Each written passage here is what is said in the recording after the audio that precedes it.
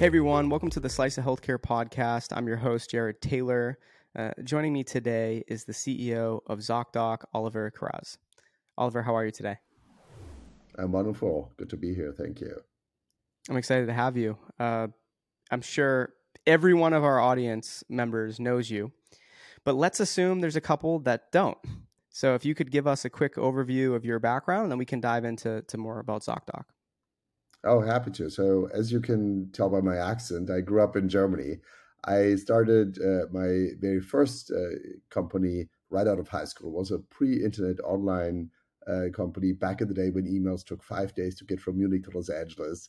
At some point, I saw the internet coming, and I realized, oh, I have two choices. I can drop out of college and make my company internet ready, or I can sell the company before everyone else sees the internet coming. Also, well, I made the great decision to sell it. This is the early 90s.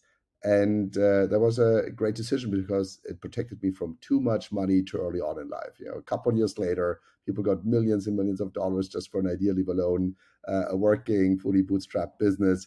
I had at that point taken sort of my modest gains from the sale and paid my way through med school, was working really, really hard, but realized as I was working as a doctor that my true passion was actually to be an entrepreneur, wanted to start another company, and had also realized at that point that I sold my first one too cheaply. So I said, let's learn something about business first. I joined a company called McKinsey and Company, a consulting outfit where I thought, well, this is where I get my sort of business education and I get paid at the same time. That ended up being a lot more interesting than I thought. And so I stayed there for a long time, became a junior partner, and became sort of McKinsey's global expert on healthcare technology, and started ZocDoc ultimately out of McKinsey when they started to put the golden handcuffs on me. And I just realized I have to start my company now or I will never do it. For you, what was that aha moment that made you want to start ZocDoc? So obviously you went to medical school, you had the consulting experience that McKinsey offers. Um, what was that period where you're like, "Oh, I need to start this. I need to dive back into entrepreneurship." I knew from sort of day one when I left my medical career that ultimately I wanted to start another company. And I think if your question is like, why be an entrepreneur? That's such a terrible trade-off when it's sort of risk-adjusted return on your effort. I think every entrepreneur has their own story, maybe their own chip on their shoulder, why they need to do that.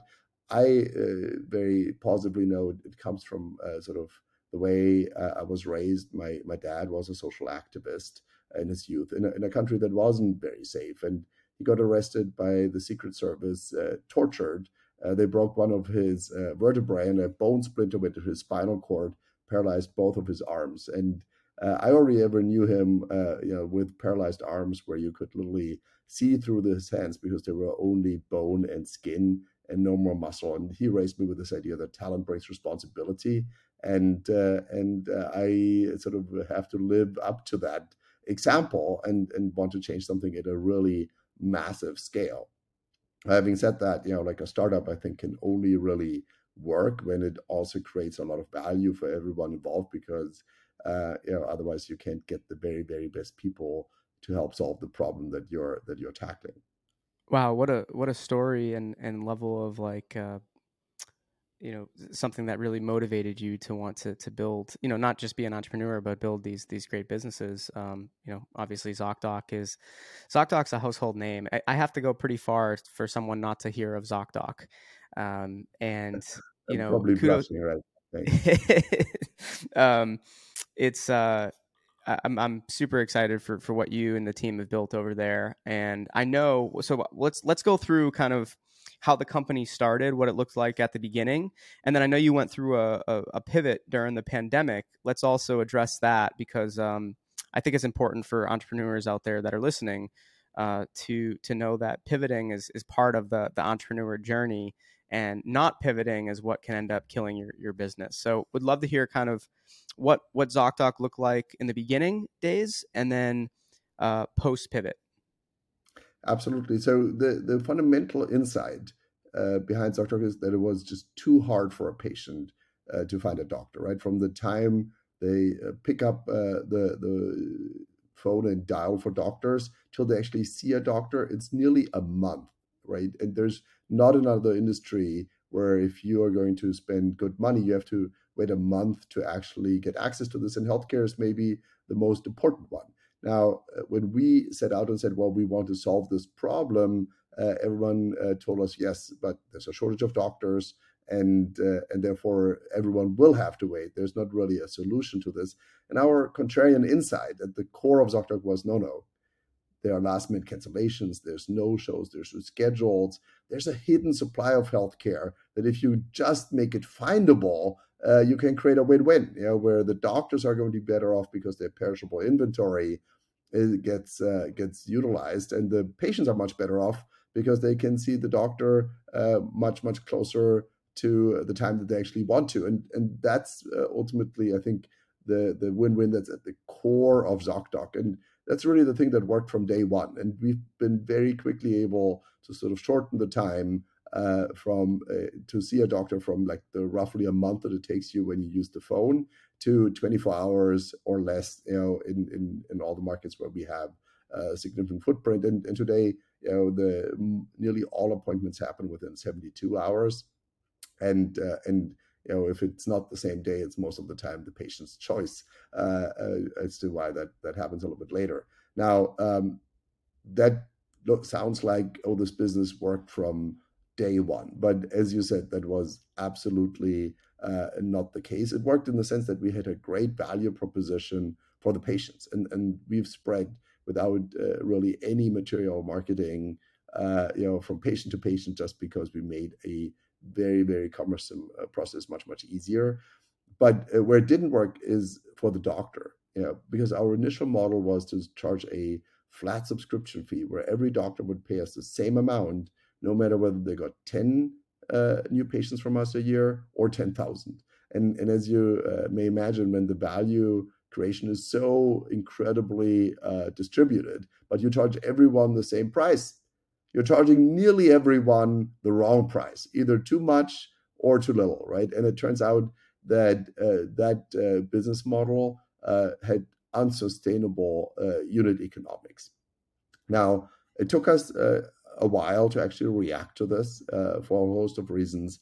But once we had that insight, we realized, no, we need to find a way to make it more frictionless for providers to join, so that we can offer even more patients the choice they want, and that we can make it so that providers actually pay for value that we deliver, so that there, it's a win-win in every scenario. And so that was a major undertaking, because we did this pivot when we were already at scale with the old business model, and it was a multi-year journey to get to a model where we are today, where we charge every provider per new patient booking. And I'm happy to go into what sort of went into the pivot, both in the decision making and in the actual execution of it, if that's helpful. Yeah, I would love that, because I was obviously a huge fan of ZocDoc even before the pandemic, and then the pandemic came out of nowhere, and it affected a lot of businesses. But you quickly pivoted, so let's talk about what that. Let's also talk about the aha moment around, hey, we need to pivot or we could be hurt here. I think that's important, and how quickly did that moment happen? So that's super interesting, and the pandemic is maybe an easy example to see that, because we had to go through two pivots ultimately, right? The first one was the business model transition, where we went from the flat fee subscription to a per usage, if you want to, model, and that was actually finished in December of 2019, and we had a great January, a great February 2020, and then the pandemic came. And with that, utilization drops of 70, 80, 90% in the initial weeks of the pandemic. So, that was probably the worst time to have just migrated on a usage-based model, when usage just drops away because no one wants to go and see the doctor physically.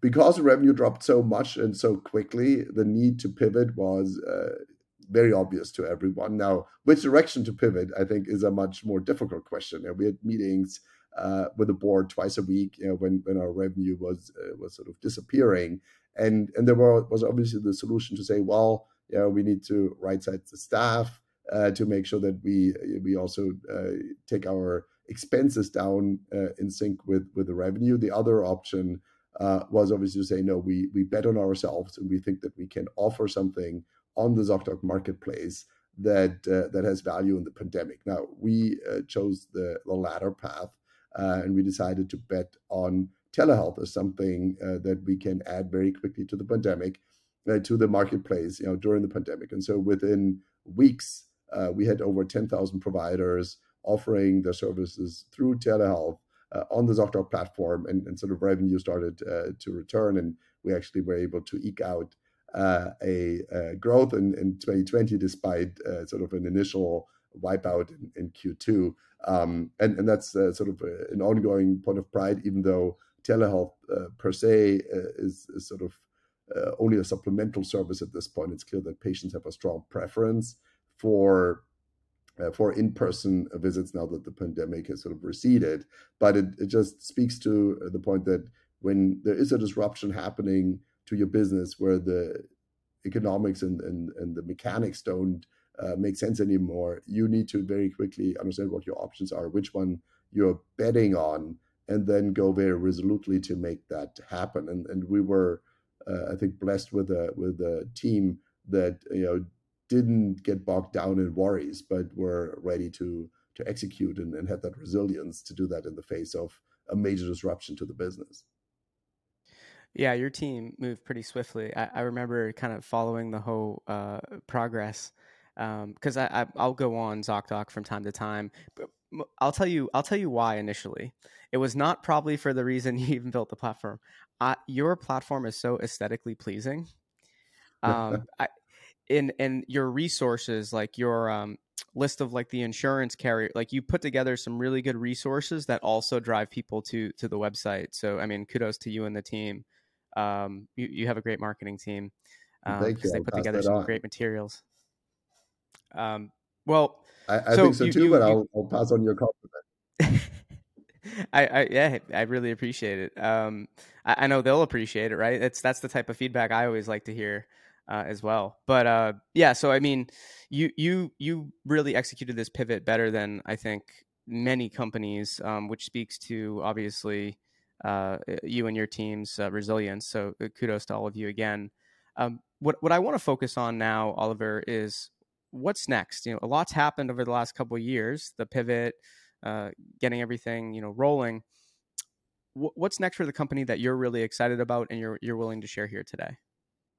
Yeah, absolutely. So I think that ZocDoc obviously has enormous value, for patients to find their doctor, enormous value for doctors to make sure they're fully utilized. But I think our calling to give power to the patient actually requires us to be the connective tissue in healthcare, where we are not trying to replace the doctor or replace the payer or replace the practice management system, but be kind of the glue that makes all of these things work more tightly together. And so you've seen us obviously historically, writing all these integrations into the doctor PHR. We have now a very broad set of integrations working with everyone who has even a fraction of a percent of market share. And we are starting to make this available to third parties. So we, in the summer, released a brand new product, really the first new product offering in years, our Zocdoc for Developer offering, where now third parties can tap into all the technology that we've built, are able to sort of essentially get all the building blocks, the Legos from which we build Zocdoc.com, and integrate it into their own applications and make their own ideas a reality without having to worry about all the lack of interoperability between the different practice management systems that doctors use. Well, I'm super excited for what you continue to do at ZocDoc and beyond, and really excited to see you at the HLTH conference in Vegas coming up. That'll be a lot of fun. A lot of so much networking in a short period of time, and a lot of content, right? But thank you so much for coming on the podcast once again. I really appreciate it. This was awesome. Thank you so much. Good to be here, and appreciate you inviting us. Thank you.